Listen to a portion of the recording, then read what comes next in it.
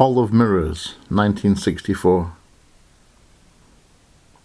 It wasn't a fairground so much, just an acre of clay on Old Man Potter's land where someone had set up shop to amuse the locals. Mayweed and trampled grass beneath our feet, the perfumes that passed for summer in towns like ours, touched now with the smell of candy floss and diesel, and the early evening dusk made eerie by those strings of famille verte and powdered citrus light bulbs round the stalls, where goldfish in their hundreds probed the walls of fish tanks for the missing scent of river.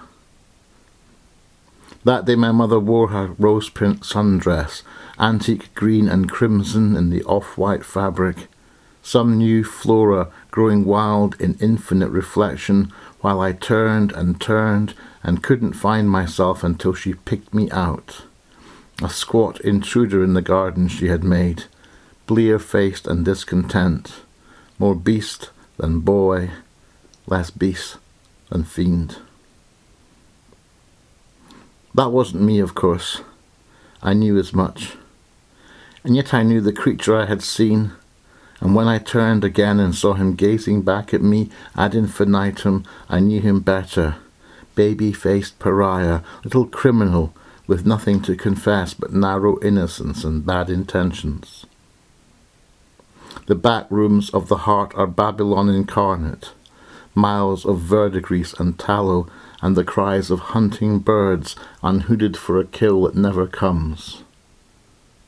I saw that when I saw this other self suspended in its call of tortured glass, and while I tried pretending not to see, my mind a held breath in a house I'd got by heart from being good according to a law I couldn't comprehend, I saw, and I believe my mother saw, if only for a moment, what I was beyond the child she loved, the male homunculus she'd hoped I'd never find, to make me like my father, lost and hungry, and another mouth to feed that never quit its ravening. A moment passed.